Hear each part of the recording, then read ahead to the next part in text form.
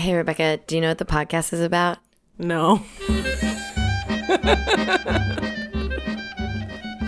Welcome to Life is Rich, the podcast, where one Jewish mom, that's me, Bonnie Rich, dishes tradition to her daughters.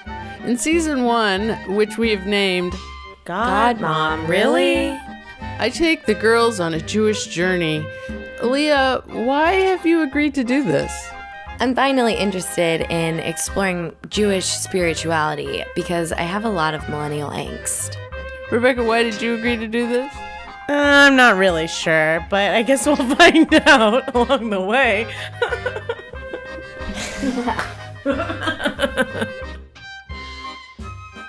I'm Bonnie, the mom, and I made a funny documentary about our family called Life is Rich. Check out our teaser at lifeisrichfilm.com. We've been playing film festivals, and after a screening in California, Leah surprised me with some insights about our relationship. These thoughts came to me when I realized that I have this reoccurring stress and anxiety.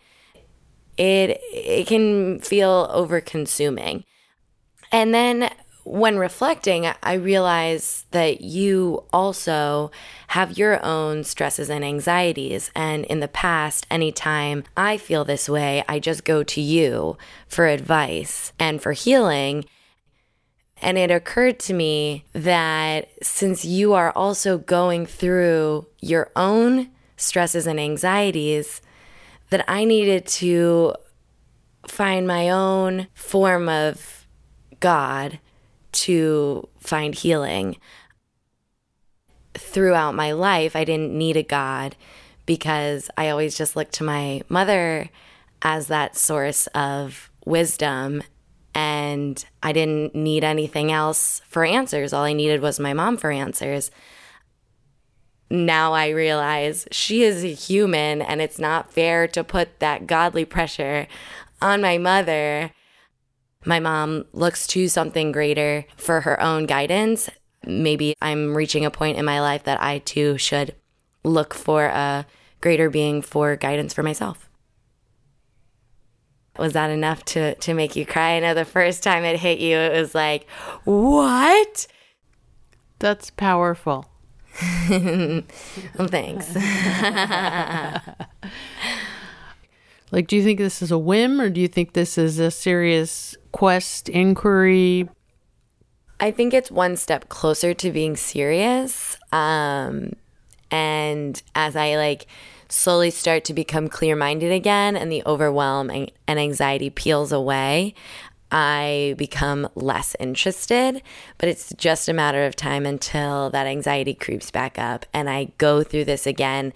So I think each time I get closer and closer to figuring out what this higher being is trying to tell me in the form of anxiety. And that has helped manage it. So I'm not having the anxiety for 3 months. Instead, maybe it's 1 month, and then maybe it'll be 1 week. And as it creeps up, I'll be able to manage it because I'll be able to interpret it in a spiritual way. How would you want me to help you with this, or do you want my help at all?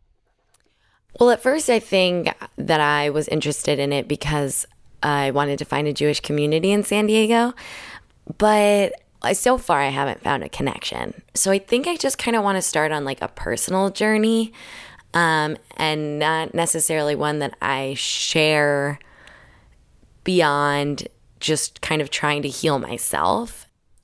When you said you don't really need anyone to share it, does that mean you don't really want to make a movie about this? Oh, no, of course I do.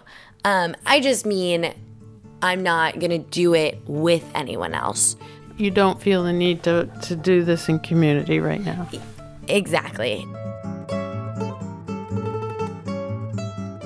While making the film Life is Rich, I put myself on a 40-day diet of Jewish morning prayer, hoping this daily practice would bring me closer to Judaism. It did. And I talked incessantly about it to the girls, hoping they would join me. They declined. So I searched out rabbi wisdom and found the wonderful Rabbi Shira Stutman of Sixth and I Synagogue in Washington, D.C., and she gave me this advice. I think there are a few ways to pull your kids in. The first way is exactly what you're doing by allowing them to witness you on your own spiritual journey, because kids will mimic what they see you do, not what they see you say. The second is, of course, just to meet them exactly where they are, right? To be able to try to figure out what parts of Jewish practice and spiritual practice are meaningful to them. And this is going to be hard because it's not about what's meaningful to you, it's about what's meaningful to them. I backed off forcing my joy on the girls. It's been a few years. I've become a regular synagogue goer. Leah moved to the West Coast. I live on the East Coast. So I asked Leah if she wanted me to take her on a 40-day Jewish journey. Yeah, I think it's a great idea. I think I know myself, and I'm not going to be able to do it for 40 days. But I like the idea of it. But the idea is that we become accountability partners with each other and that we find 10 minutes a day to do the practice. I don't want to do something that's going to stress me out more. But you're right. If it's only 10 minutes a day, why not? I think step one is rediscovering God.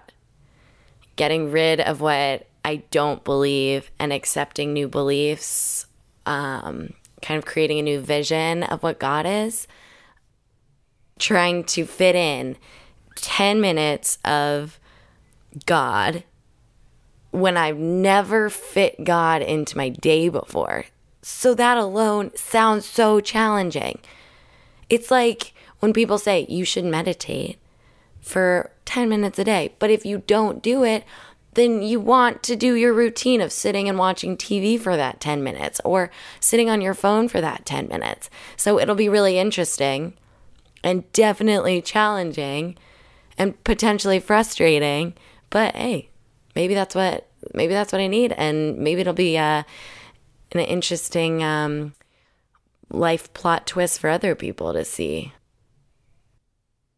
I'm not going to take Leah on the same 40-day path I went on because I'd like her to make it past the first week. I'm going to try to ease her into the concept of God. For me, I just decided to believe because it seemed smart to hedge my bets. I was hoping prayer would bring me to a place where all the voices in my head could sing together, not necessarily in harmony, just together, rather than all talking loudly over each other. We're going to create an episode of this podcast each week, and I will suggest a daily exercise, and then the following week, Leah and Rebecca will give me their honest opinions. For this first week's exercise, we're going to find a time each day to put aside just 2 minutes to pause. There are a few rules. You need to sit down, put away your technology, and no multitasking. No brushing teeth or cooking or whatever. You just need to focus on this exercise. Just 2 minutes. I'd suggest first thing in the morning, right when you get home from work, or right before bed. Seeing what works in your schedule is part of the goal for the week. And if you feel so inclined, take some notes on how it goes. The exercise is in a separate audio file, and I'll put the link in the show description. So that's it for this week. Our music is by the wonderful Casco Bay Tumblers. And if you'd like to find out more about Life is Rich, the film that inspired this podcast, go to lifeisrichfilm.com. You can also find out about joining our Life is Rich Dishing Tradition screening tour, where we bring the film and our mother-daughter comedy stylings to your organization. Tune in next week to see how Leah and Rebecca felt about daily pauses, and we'll also be exploring some childlike fun. Thanks a lot. Bye-bye. God, Mom, really? Well, you're going down. It's got to be God, Mom, really? God, Mom, really? I think it's God, Mom, really?